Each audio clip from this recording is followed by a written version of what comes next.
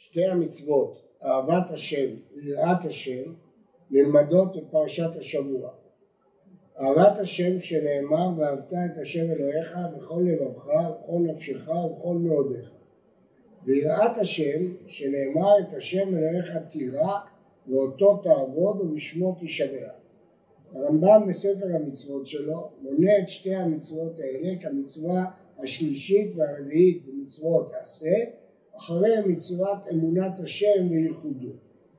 בהלכות יסודי התורה הרמב"ם מבאר מה הדרך המביאה לאהבת השם. והכי הדרך לאהבתו ויראתו, בשעה שהתבונן האדם במעשיו וברואיו הנפלאים הגדולים, ויראה מהם חוכמתו שאין לאורך ואין לקץ, מיד הוא אוהב ומשבח ומפאר ומתאווה תאווה גדולה לדעת את השם. וכשמחשב בדברים אלו עצמם, מיד הוא נרתע לאחוריו ויבחן, ויודע שהוא בריאה קטנה, שפלה, עומדת בדעת קלה. כלומר מה שאומר הרמב"ם, שאותה התבוננות עצמה שמקרבת את האדם להשם ומביאה לאהבתו, אותה התבוננות גם גורמת לרתיעה וליראה ממנו. להתבונן מה קורה בתיאור מעמד סיני שבפרשתנו. כבר בפרשת יתרו נאמר שאחת המטרות של ההתגלות בסיני היא היראה. ויאמר משה אל העם אל תיראו כי לבעבור נסות אתכם בה אלוהים ובעבור תהיה יראתו על פניכם לבלתי תחתהו. משמע שהמטרה של התגלות על סיני, אחת המטרות, היא יראת שמיים. והנה בפרשתנו אנחנו מוצאים תיאור מפורט על מה שהראה. ויהי כשומעכם את הכל מתוך החושך וההר בוער באש, ותקרבון אליי כל ראשי שבטיכם וזקניכם, ותאמרו, הן הראנו השם אלוהינו את כבודו ואת גודלו, ואת קולו שמענו מתוך האש. היום הזה ראינו כי ידבר אלוקים את האדם וחי, ועתה למה נמות? כי תאכלנו האש הגדולה הזאת. אם נוספים אנחנו לשמוע את כל השם אלוהינו עוד ומתנו. ואז הם אומרים, קרב אתה ושמע את כל אשר אמר השם אלוהינו. ואת תדבר אלינו את כל אשר דיבר השם אלוהינו אליך, ושמענו ועשינו. עם ישראל ירא מפני המעמד הנפלא שזכה בו, ומבקש להפסיק אותו. להפסיק לשמוע את דבר השם, לשנות את התוכנית, שמשה ישמע את דבר השם, והוא יגיד להם את התורה כולה. מה התגובה על הבקשה הזאת של ישראל? רש"י כותב שטענתם הדאיגה את משה רבנו. אני קורא את רש"י. התשתם את כוחי כנקבה, את תדבר, בלשון נקבה. נצטערתי עליכם, ופיתם את ידיי, כי ראיתי שאינכם חרדים להתקרב אליו מאהבה, וכי לא יפה לכם ללמוד מפי הגבורה ולא ללמוד מפי? משה לא מבין. איך העם מוותר על עבודה מאהבה, על קרבת השם שדרגתה גבוהה יותר? איך הוא מעדיף להפסיק את מעמד על סיני ולשמוע את שאר התורה מפי נביא? אבל השם משיב לו, ויאמר השם אליי, שמעתי את כל דברי העם הזה אשר דיברו אליך, היטיבו כל אשר דיברו, מי ייתן והיה לבבם זה להם ליראה אותי, וישמור את כל מצוותיי כל הימים, למען ייטב להם ולבניהם לעולם. לך אמור להם, שובו לכם לעולכם, ואתה פה עמוד עמדי. אומר הרמב"ן, קדוש ברוך הוא הודה לי דבריהם, ואמר היטיבו כל אשר דיברו, כי כן היה החפץ לפניו, והיראה ישרה לפניו. מה כתוב פה? משה רבנו מבין שתהיה קפדה על זה, שישראל מבקשים לא ללמוד עם הקדוש ברוך הוא, אלא ממשה.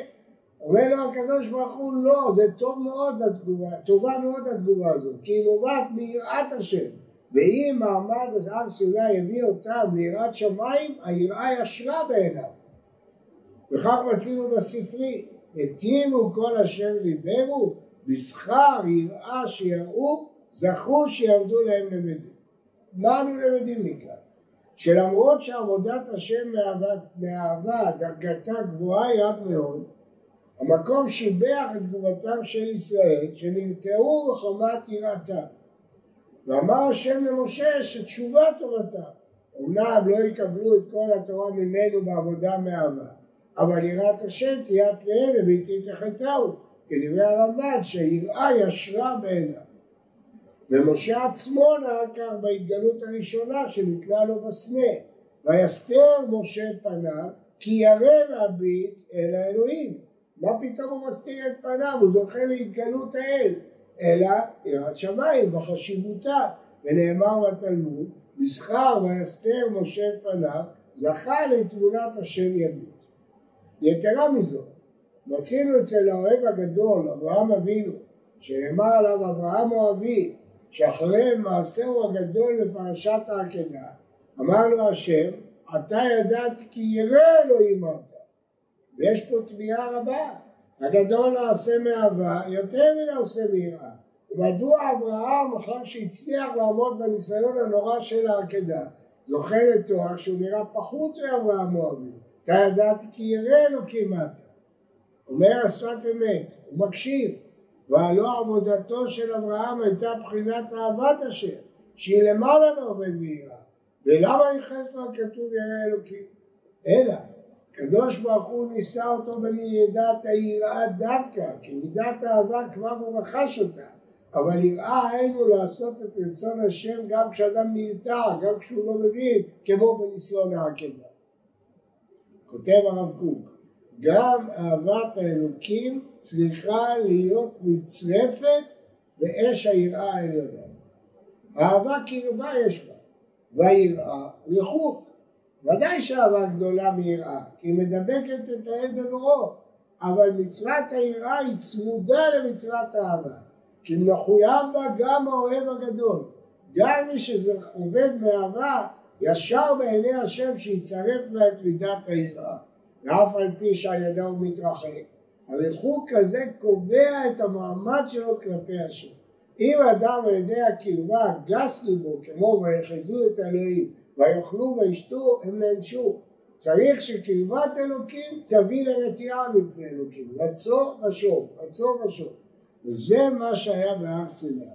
ההתפעלות, ההתרגשות של היראה, באה בעקבות ההתגלות והאהבה. הרמב"ם בסוף מורה נבוכים אומר, כבר באר יתעלה, כי תכלית מעשה כולם הוא יראתו יתעלה. כתוב, אם לא תשמור לעשות את כל דברי התורה הזאת הכתובים בספר הזה, ליראה את השם הנכבד והנורא הזה, את השם אלוהים. כל המטרה של שמירת המצוות זה להגיע ליראת שמיים. אבל ההשקפה שהעניקה לנו התורה, השגת מציאותו יתעלה, ואחדיתו, הן מביאות לנו את האהבה. נמצא ששתי המצוות האלה, אהבה והיראה, הם צוות נלמדו מפרשתנו, ושתיהן מחויבות לעובד השם. ולכן, דווקא במעמד הגדול והנשגב של הר סיני, שבהם ישראל התקרבו קרבה שאין כמותה, שם הם גם זכו לרתיעה וליראה שרתעו לאחוריהם. ועל זה שיבח אותם הקדוש ברוך הוא, ואמר מי ייתן, והיה לבבם זה ליראה אותי כל הימים. אומרים חכמים, מי ייתן? שייתן, הוא הנותן. לא, הכל בידי שמיים חוץ מיראת שמיים. יראת שמיים תלויה באדם עצמו. כמו שישראל זכו בה כתוצאה מהמעמד היסודי. זה מה שלמדנו בפרשת השבוע. שבת שלום וברכה.